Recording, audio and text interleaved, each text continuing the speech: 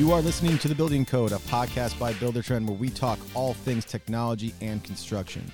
Be sure to stick around to the end of the episode where you can find out how to be a part of the Building Code crew. Let's get it. Hey everybody, welcome to The Building Code. I'm your host, Paul Worth. Thank you so much for joining again. This week's episode is really awesome. I have a friend of mine and a celebrity in the industry. He's going to hate that I said that. But Nick Schiffer from NS Builders in Boston. He's a longtime Buildertrend user. More importantly, he's got some great podcasts and just has a ton of great knowledge about being an owner. So very happy to bring on Nick. All right, Nick, thanks for joining us. You're out of Boston right now? Yes, I am. That's your office? It is. Yeah, podcast booth, office, whatever you want to call it. Yeah, you got. We'll talk about your podcast for sure because people need to be listening to that if they're not. I'm sure, actually, I would bet that a good majority of people, if they're listening to our podcast, they're listening to Modern Craftsman. So I hope so. We got some good. If and not, vice versa. Yeah, if not, we'll definitely get them to do that. I think it's so funny in the background. You have a bunch of these blueprints. I just feel like that's like a stock thing at every construction shop. It is. It's like, and it's funny because John gave me flack because it holds like 6 blueprints. Yeah. And I only had 3 sitting on my desk, and I was like, hey, it's a wine bottle holder. Oh, actually. Okay. And I threw it up there, and I threw the plans on it, and it's like those plans are now I don't even use them. Right, exactly. I thought it would be helpful, and it's those are going to sit there for 5 years. Perfect. Well, they're gonna look good in all the Zoom meetings. Yeah, right. Yeah. So that's a good question. So obviously we're into 8 months of the pandemic, and we can definitely talk about how you were feeling and sort of how you navigated that, which was pretty scary time for everybody. But have you been doing a lot of Zoom calls? Like, does that exist with potential clients and clients? Yeah. So we actually had one client, and we were just chatting off air about it, but we had one client where we never met in person. Seriously? Wow. Met over Zoom, interviewed over Zoom, reviewed plans over Zoom, signed a contract over Zoom, went to start construction over Zoom. Well, went to start construction with a Zoom, like, hey, kick off. Mm-hmm. Unfortunately, that project walked away. And I do attribute part of it to Zoom. And no offense to Zoom, but yeah. I think the thing that we had to navigate was the people reading and realizing like who was the right fit for us. Because we had a second project very similar. We went really far down the road because when all this, like when the pandemic started, it was, I'm like, all right, sales mode. Like we have to make sure we're mentally and financially prepared. So I was going after every project, and I was everything, like every single, I was built like drawing a funnel for every client. Like, where are they? I need to call them today. I need to email them tomorrow. And we got to far down these roads with these clients. And I remember one of them I met in person, and we walked the job. And I was like, wow, I missed every red flag. Oh, really? Yeah. And it's like, this just isn't our job. And I walked away from it. Had a few others that we had met and, met with. But yeah, to answer your question, Zoom's been huge. We're meeting with clients on a weekly basis over Zoom.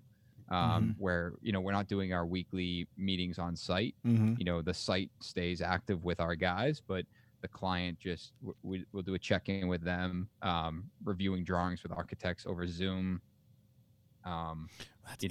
Even networking, it's like with people that we want to meet or architects, it starts with Zoom, and it's kind of like the beginning of dating. Right. And then when we're comfortable enough to meet in person, it's like, all right, I'll grab my mask, you grab yours, we'll go to a coffee shop and we'll grab a coffee and sit outside. Yeah. Well, that's so interesting. So you know how like when you text somebody or email somebody, the context, you can't really tell.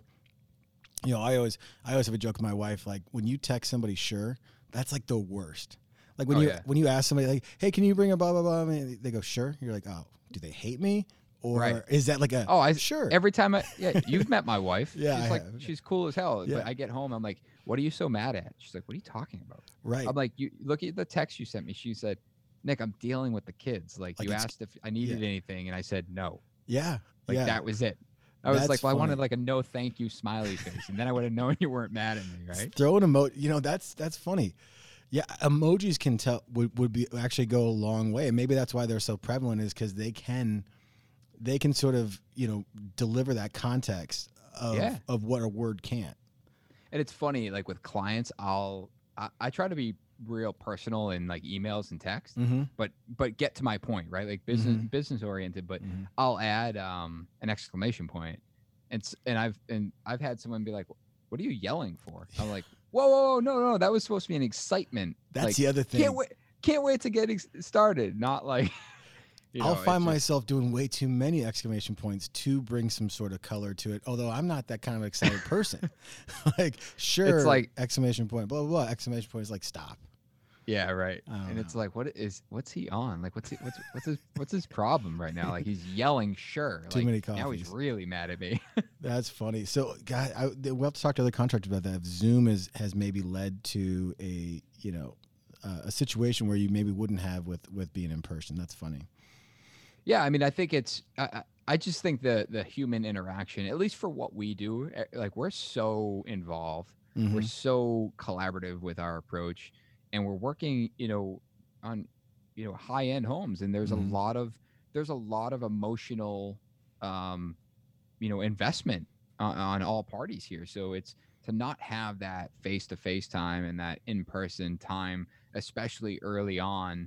I think it's just way harder to filter whether or not the project is the right fit.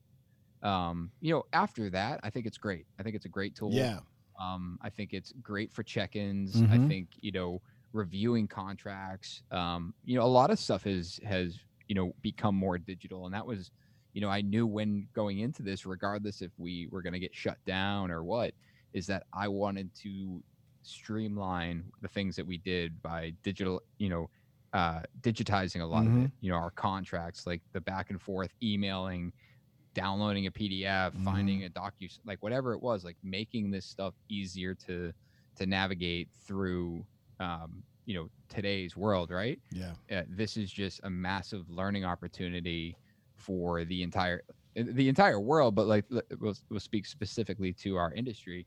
I think it's a massive opportunity for all of us to learn on how to improve efficiency. Yeah, a lot of people say it was coming. It was slowly coming, and this was just a big push forward. The pandemic, which I think Totally. was Yeah. one of the positive things we can come out of this. The other positive thing is that construction really has boomed. Which is, what do you It's attribute that interesting. to? Yeah. I get I, some of it, right? Like the general thing would be like people are in their home more. They're staring at the wall they've always hated. Blah blah blah. right. Sure, is there a little bit of that? Yeah, but new home construction is booming. Like everything is. So what is that? But at least for us, I think it's just the everyone exiting the cities, Oh, like, really? wanting more space. Like, hey, you know what? Maybe it is time to have a backyard. Maybe this is an opportunity I see. to actually move away from the hustle and bustle.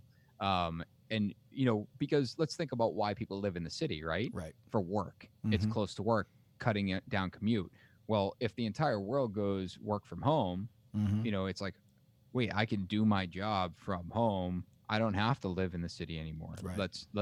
Let's take the $1 million condo we have and go buy a house 4 times the size for $1 million in the Mm-hmm. suburbs.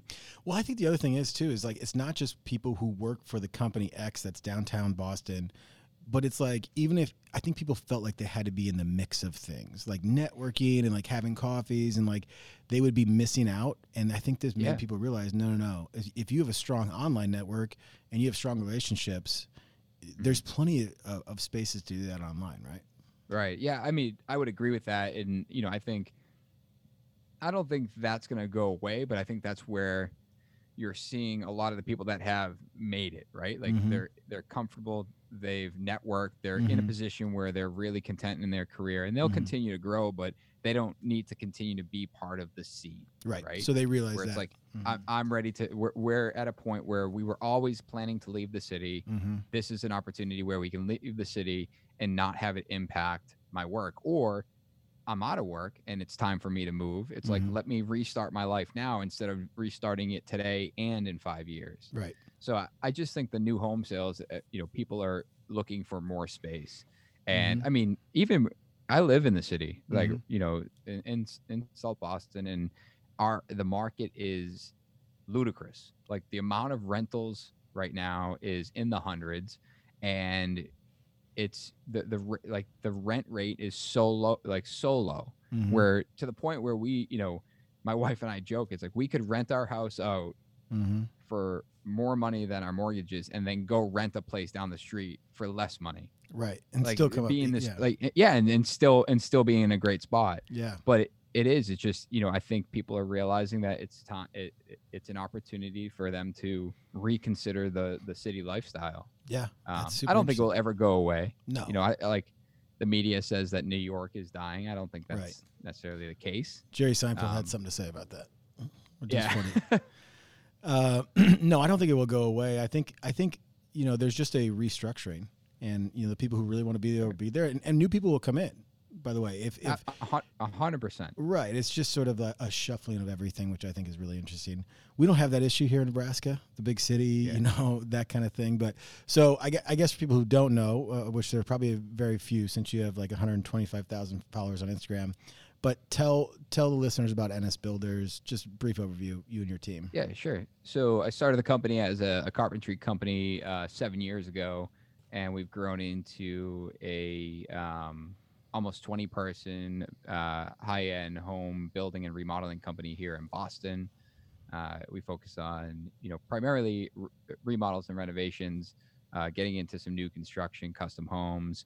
And we also have a in-house cabinet and millwork shop where we handle everything from design, fabrication, as well as installation. All right. So if you're in Boston, look up Nick. If not, doesn't really matter. Tell your friends.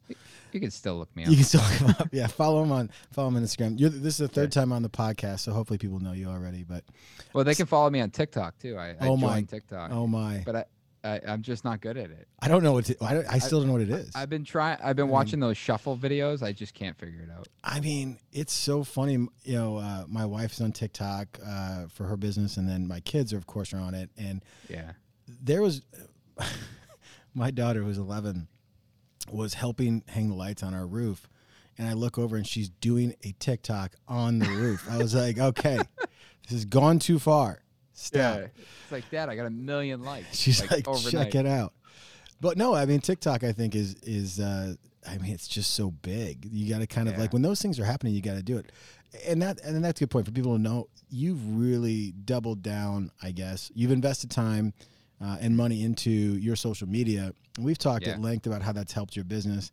I still don't think enough construction companies are doing it, but what that decision came pretty organically, or what was that like for you? It did. I mean, to think back early on when I started the company, it was myself and a helper at the time, my cousin or my brother. But I just wanted to share. Like, I've always been,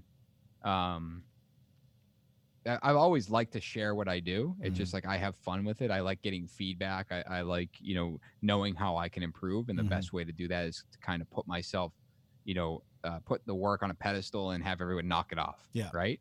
So early on, I did that through, I realized social media was an opportunity to do that. And I remember, I actually remember who it was and what they reached out to me for, but someone had reached out saying, hey, listen, I follow you. I think we should connect, and I'd like you to do some work for us. And it was like right then and there. I was like, I can use this as a platform for sure. So my personality, like it's obsessive. Like when I realize something works, or when I realize I like something, I want to know everything about it. You go. And it's like, then I went down this rabbit hole. Like, I caught on to Gary Vaynerchuk when, he was just starting out in like the social media world. I shouldn't say just starting out, but like early days of him, and just paying attention to what he was doing. And that's who, really I attribute a lot of what I brought into my industry, is that he was just documenting, doing the selfie stories, talking about it on Snapchat, on Instagram. And I just started realizing that this was an opportunity for us to showcase our work. And I wanted to do it in as organically as possible. It's grown. And now we have like Doug on our team who handles all the awesome video that we do. So there is this, level of filter to what you get to see, right? Like the cool work. But I've used that side of it to really market towards who I want to be working for. And, and I have to think of that really carefully, where it's like, yeah, we might do a lot of traditional work, but ideally I want to do more contemporary. So I have to be selective with what I show, because if I keep showing that I'm doing traditional, I just get hired for traditional. Right. So we've been able to curate like, hey, this is the work we do, and this is what we want to do. and just be really open about it. And then, through others like LinkedIn and YouTube, there's always all these avenues where I get to share different aspects of the business, where it's like sometimes I'm talking peer to peer, sometimes I'm talking to a client, sometimes I'm talking to a prospective client. So all of those things, are, I have to consider those. I have to consider those things, in depending on what platform I'm on. Yeah, it's weird. I don't know if they started this way, but every platform's got its own identity, and it's becoming more and more clear every day. Like LinkedIn, definitely business. Like it's professionals connecting, in my opinion. Twitter feels like it's just news, right? Like it's sort of like what's going on industry wise. Facebook feels like it's morphing into this whole other thing. Like it's like community based, right? It's like you want to talk to your neighbors, right? And the thing about Facebook, and this is something that I shouldn't be necessarily spending my time doing it, but I actually really enjoy the marketing and sales targeting side of things, where it's like when I start understanding the process of sales and the psychology behind sales, and then connecting that to Facebook ad trafficking. The fact that I can traffic an ad to you, Paul, in Nebraska, it's like I only want Paul to see it. Yeah, it's wild. And I can go through this list and like get you to see just an ad for what I want. So that's been an interesting kind of like side project I work on at night, right? It's like, hey, if I want to work for a particular client, I have the opportunity to only talk to those clients. That is what's great about that. Yeah. You mentioned something like the type of work you want to do, contemporary. What's that about? Is that like just your own sort of like what, like how your eye sees things, that like that's what you like? Or is there a clientele associated with that is it both? No, I don't think it's a clientele. I say that, but I also wonder if I am wrong there, because contemporary tends to be more expensive when it's done well. Right. And that's when I say done well, I think that's really key, because I feel like the word modern and contemporary and luxury are so diluted these days, where it's, modern, like that's not true modern architecture when, they're marketing it as new modern luxury apartments. It's just, they're diluting the word. But true modernism and contemporary in, like West Coast style hillside homes, Australian architecture, like that stuff, it just, I'm obsessed with it. It's so well done. And the reason why is because everything is so intentional and really, really thoughtful. Right. So there's just really clean lines. It's very simple. The use of materials is really just incredibly well thought out.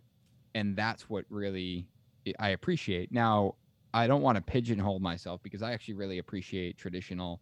I love interior trim. I love when it's done well, and I look at it in two different lights, where, I think our custom builds will always be client driven. And I don't know if we'll ever get to a point where our customs are only contemporary. Maybe we'll get to a point where it's like, NS Builders broke the contemporary market. They're the best contemporary builder. That's the only thing they build. Right. Right now, I don't see that. I see if we get into building a spec or a for sale property, yes, then I see us building like what I envision in my head as a product. And because I believe that this, Boston it will support it. It just like people don't have that option when they're out there looking for a home. Right. So they're in our market, where it's, what if we put it on our market?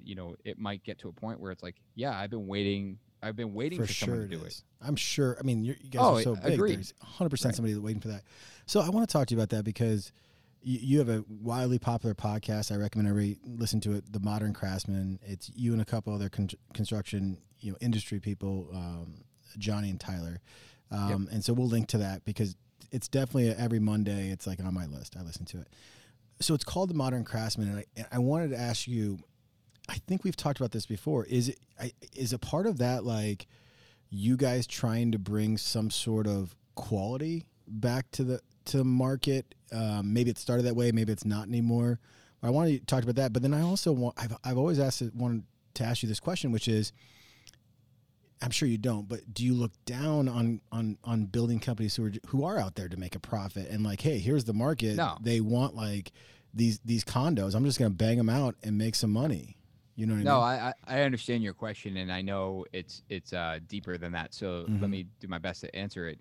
I don't look down on companies that are looking to make a profit. Right. I would look down on a company that is intentionally putting out inferior products or dangerous products Right. or I think dangerous that's living. it. You know, it's if you're intentionally putting out a product that you know, I'm going to just use the word dangerous, whatever that means, Yeah, whether no, it's I structurally get it, yeah. dangerous, mold, whatever. Like Right. if you're intentionally doing it, yes, I think you're scum. Right, and that's But that's what's given this industry in some ways a really bad name. Right. The reference that you make as far as no, we just we're in here, we're going to turn and burn 150 homes this year. I don't look down on that. There's a huge market for that. Yeah. And that market's never going to go away. I would say the majority of people in this world really don't care what their house looks like. If I get a roof over my head and I don't have to deal with anything, like, I'm good. Yeah, they just have to understand it's a different market. It's like, it's so easy to refer to cars, right? It's like going out and buying a Camry or going out and buy, a Ferrari. It's like you're not buying the Ferrari because it's going to get you from point A to point B in a better or a better manner.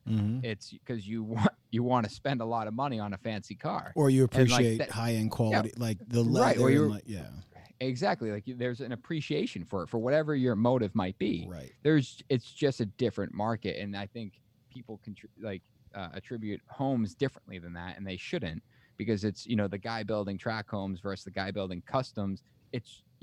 It's classified as a home, but it's a totally different product. Absolutely.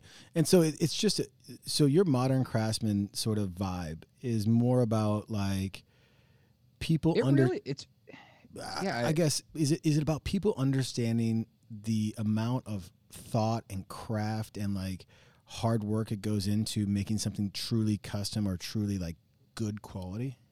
You know what, Paul, it's hard to answer that, but the show is about peer-to-peer. Right. It's not like, it's not about the client listening and be like, yeah, I got to hire Nick. Right. It's so much about peer-to-peer in the sense that, when we're talking to individuals, ourselves included, that we're open and we talk about our challenges and how we've built our business and things that you otherwise wouldn't have had the opportunity to learn.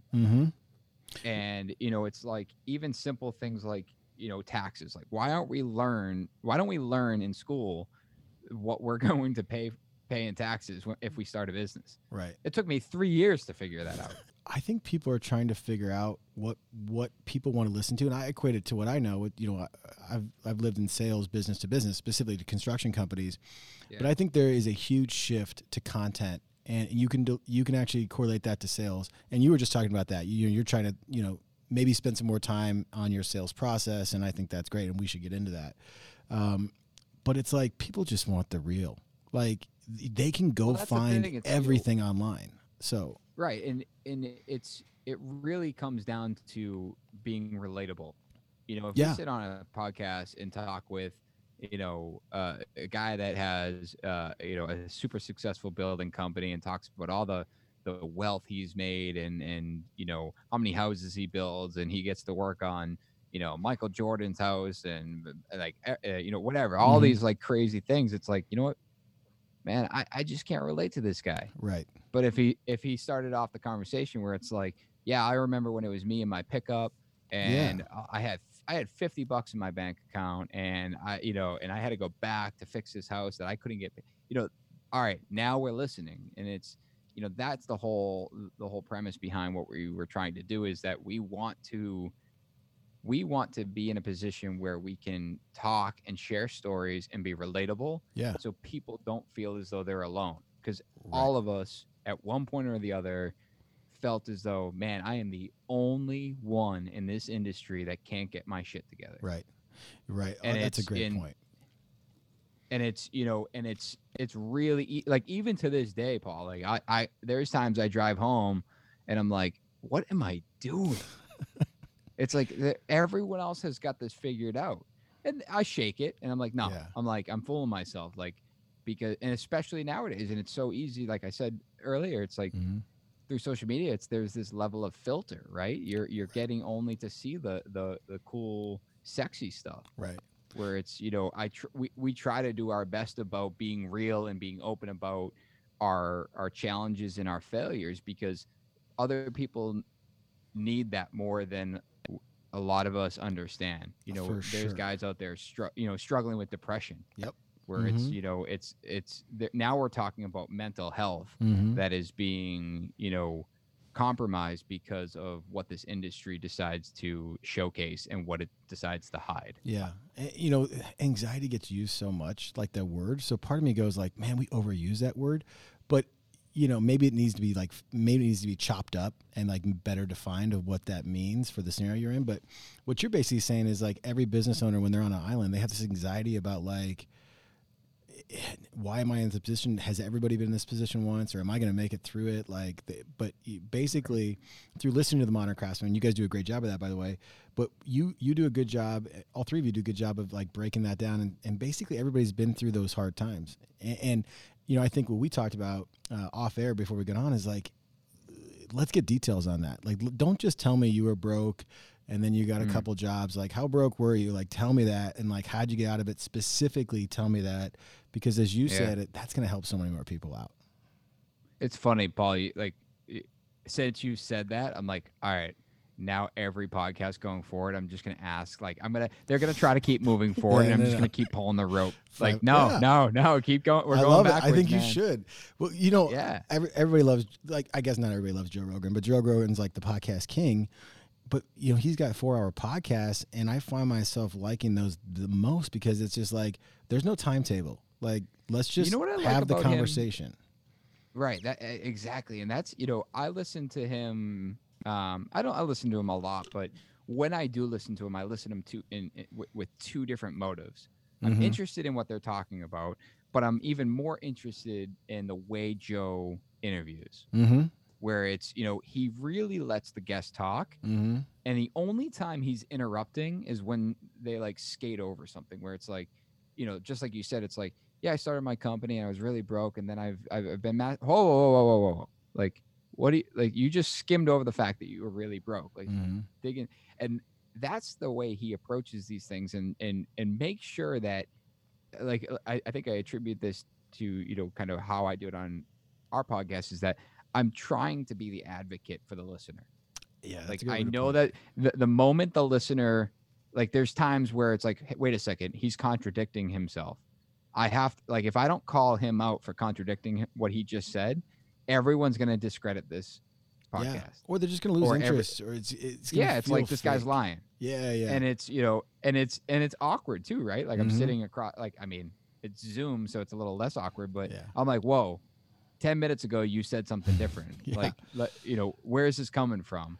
Or just asking the question of, I bought the company off my dad, and all right, well, how much did you buy the company off your dad for? Right. Where'd you get the money? And like, and he's like, and I'm like, dude, this is what people are listening to, and they're going to be screaming at their radio if we don't ask these questions. Right. If we wanted to tune into, like you said, the filtered version, we've got that all day long. Like, you see the filtered picture of the happiest couple in the world on the beach, but what you didn't see is like how he stepped on her dress 10 minutes earlier and she yelled at him, or vice versa. Like, I would rather see all that. And then that gives me context of it all, and I would appreciate more if I saw the whole thing. So the other podcast, people are scared. Yeah, exactly. And they want to, like I think you nailed it. Like, they want to know they're in the boat with somebody else, not alone. Or at some point, somebody's been in that same boat with them. The one other point I wanted to mention is, like, you also have to teeter the scale, where it's like, I have to remain professional enough, because if I spill everything, there's this point where it's like, all right, does this guy have any idea what he's doing? Like, why would I hire him? Right. So it's you have to be comfortable with being uncomfortable. Yeah. And kind of teeter that scale. Like, being authentic and true, but also being professional. Right. And this is what I know now. You know, there's this great adage of like, I don't know. It's like if you're a contractor and you come in and you fix something in 10 minutes, it's like, well, you're not paying me for my 10 minutes. You're paying me for my 20 years of learning that 10 minutes. So I think even explaining that you didn't know it all, I mean, doesn't mean that you don't know it all now or well on it. So again, I mean, I can't tell people not to listen to Modern Craftsman podcast because it is sort of the long form, which is great. Like throw it on and you know, do your work or work out over it because it's great. But then you spun up another one. I just want it from your perspective, like what are the differences of the two different podcasts you have? The one we just recently launched? Yeah. So like Nick is the Nick Schiffer podcast? The Nick Schiffer podcast. So that one is just more, it's like 10, 15-minute spurts. Right. And we have the extensive video catalog, and we just get a lot of questions where it's like, hey, like I just looked at one just before we hopped on. It's like, I'd love you to dig into how you review your employees. What's that look like? Perfect. And I'm like, we could talk about this for hours, but let's just do a 10, 15-minute interview on it. And so very recently, as in like 2 episodes ago, I'm bringing in one of my guys because I'm way better at, when it's conversational. Yeah, for sure. It's like if two of us are chatting, like I want Ken's perspective. I want Mike and Nick and I want my team's perspective on what I'm saying, because when it's just me staring at a camera, I feel as though I'm speaking truthfully. Yeah. But at the same time, like there's times where I question, like, all right, is that in fact what I do when I'm on site? Yeah. And I want, and having that feedback, it's just, I think there's some legitimacy to that. For sure. It is. It's really specific about one topic. We dig into it. I get as in depth and transparent as I can. Mm-hmm. And that's really just like in addition to the Modern Craftsman. It's it's just another opportunity where, let's talk about like personal brand, right? Mm-hmm. There's the business brand, but personal brand, I've always chose the authentic and the transparent approach and the open to share, because if I don't answer the question as to how we do reviews, someone else is going to, right? Or it's like, how do you estimate a project, or can you share how you do this, like the trade secret? Right. If I don't share it, someone else is going to share it anyway, and then they become the professional in the industry, and I'm discredited and I'm forgotten about. So that's how because I ask a lot of people this. Like I ask a lot of people who share like really like very specific ways you do things as a business that's made you successful. Right. Is the way you think of it like, why keep that a secret? Because I can execute. Like, you're not worried, because there's knowing how to do it, and then there's executing, and both things have to happen at a pretty high degree to be really great.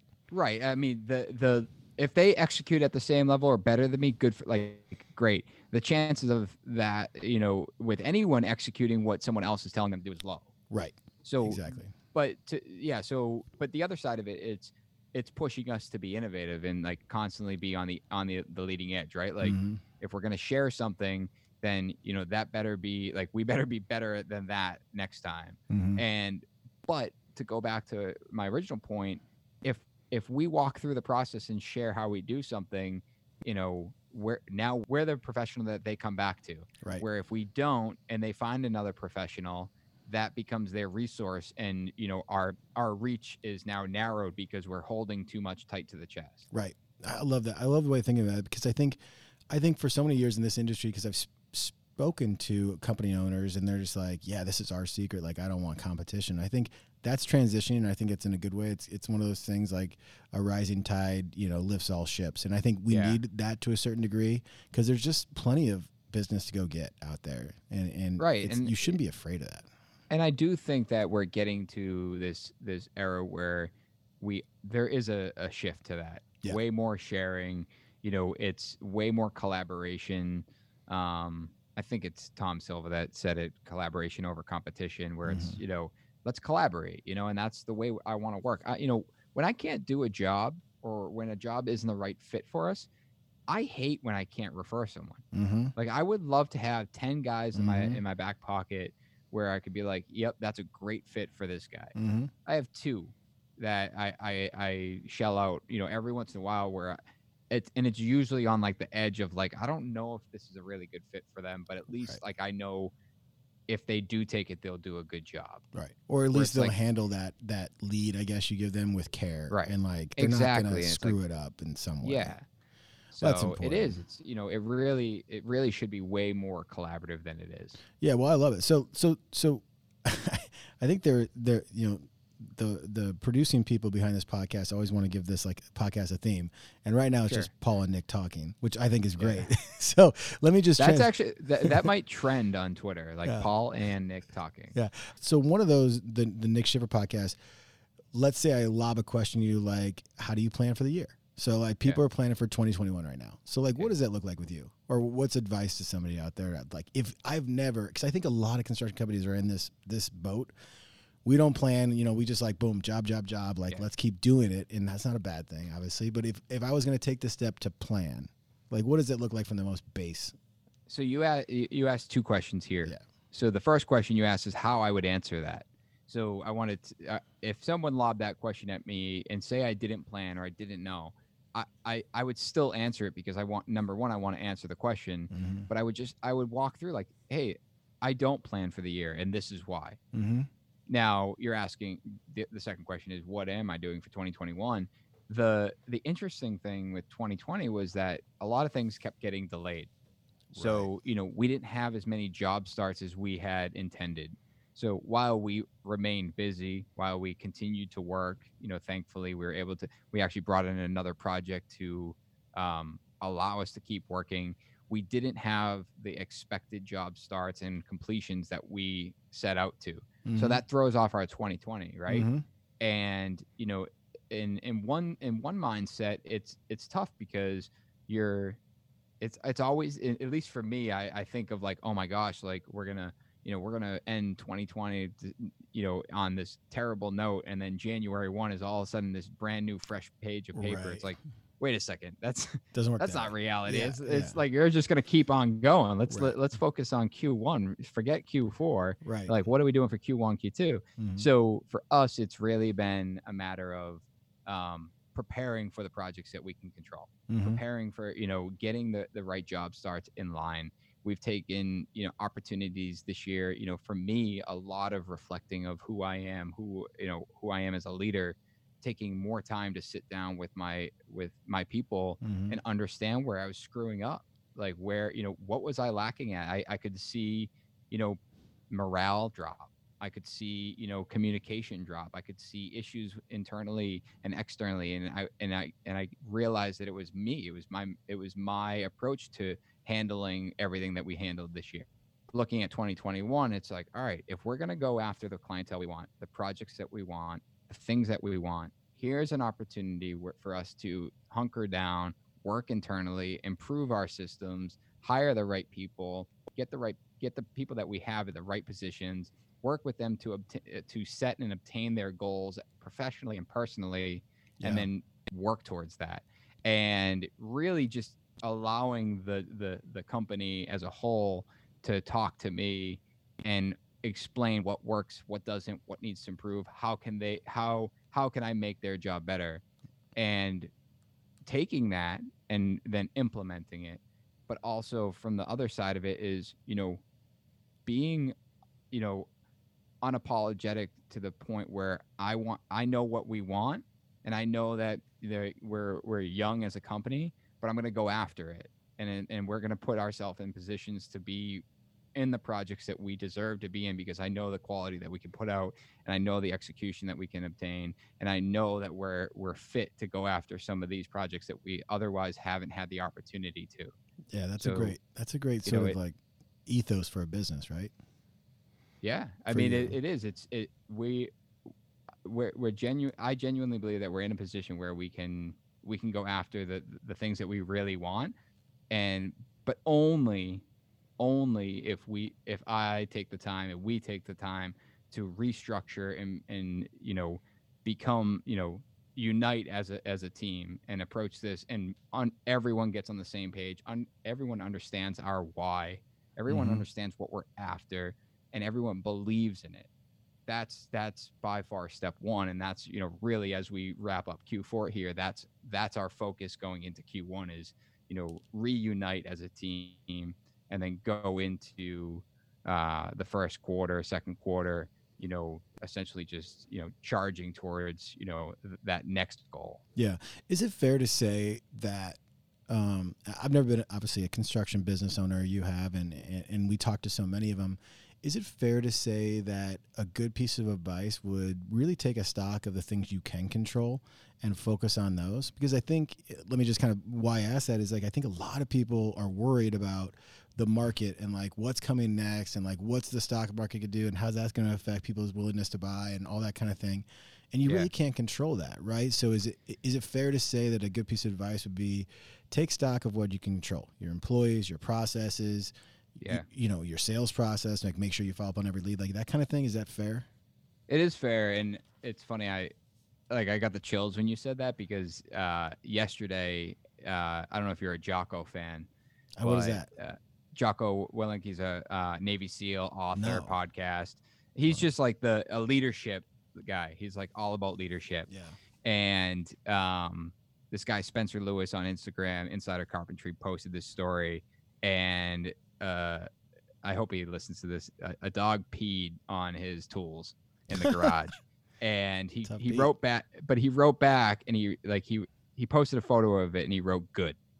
Like, I'm glad they did. And he writes good because you know what? That toolbox needed to be cleaned. Oh, yeah. And I dug into it more and reminded myself of like Jocko's mentality of, hey, the market crashed. Good. Now it gives us the opportunity to restructure. Mm-hmm. Hey, COVID hit and you had to shut down. Good. It gives you the opportunity to restructure and talk and figure out how to improve. Hey, you lost that big job.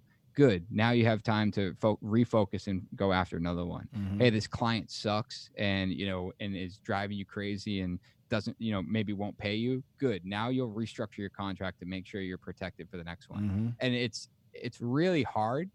And even for me, it's, when I saw that just 2 days ago, I was like, you know what? That's how my mind was in 2019 and 2020. I've let it impact me too much where it's like, I need to look at this as an opportunity of good. Mm-hmm. So I think you're absolutely spot on is that, what can I control? I can't control if the client's going to be a dink or not. Like mm-hmm. I have to roll with it. If mm-hmm. they're a great client, good. If they're a bad client, good. Right. And how do we learn from that? How do we come out and improve on that? And it's just, it's a much better mentality. And it's so much easier from, like you talked about earlier, anxiety, mm-hmm. where, it's like you could sit there and worry about getting paid from that client. And like, that's a real thing. For sure. Like that could put someone out of business. There's mm-hmm. no doubt about that, including myself. Mm-hmm.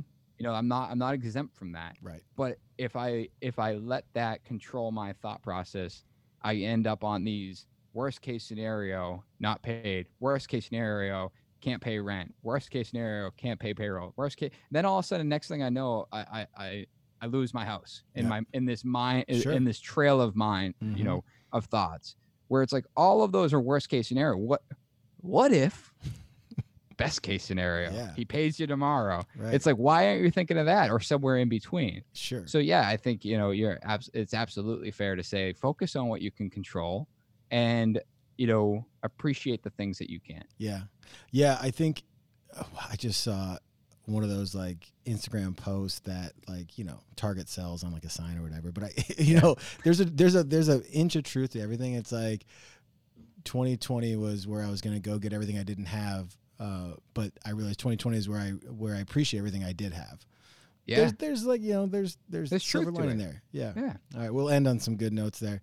Nick, always appreciate the time, man. This is the Likewise, my man. Third time having you on. We'll hopefully get you again. Good luck in 2021. Keep killing it.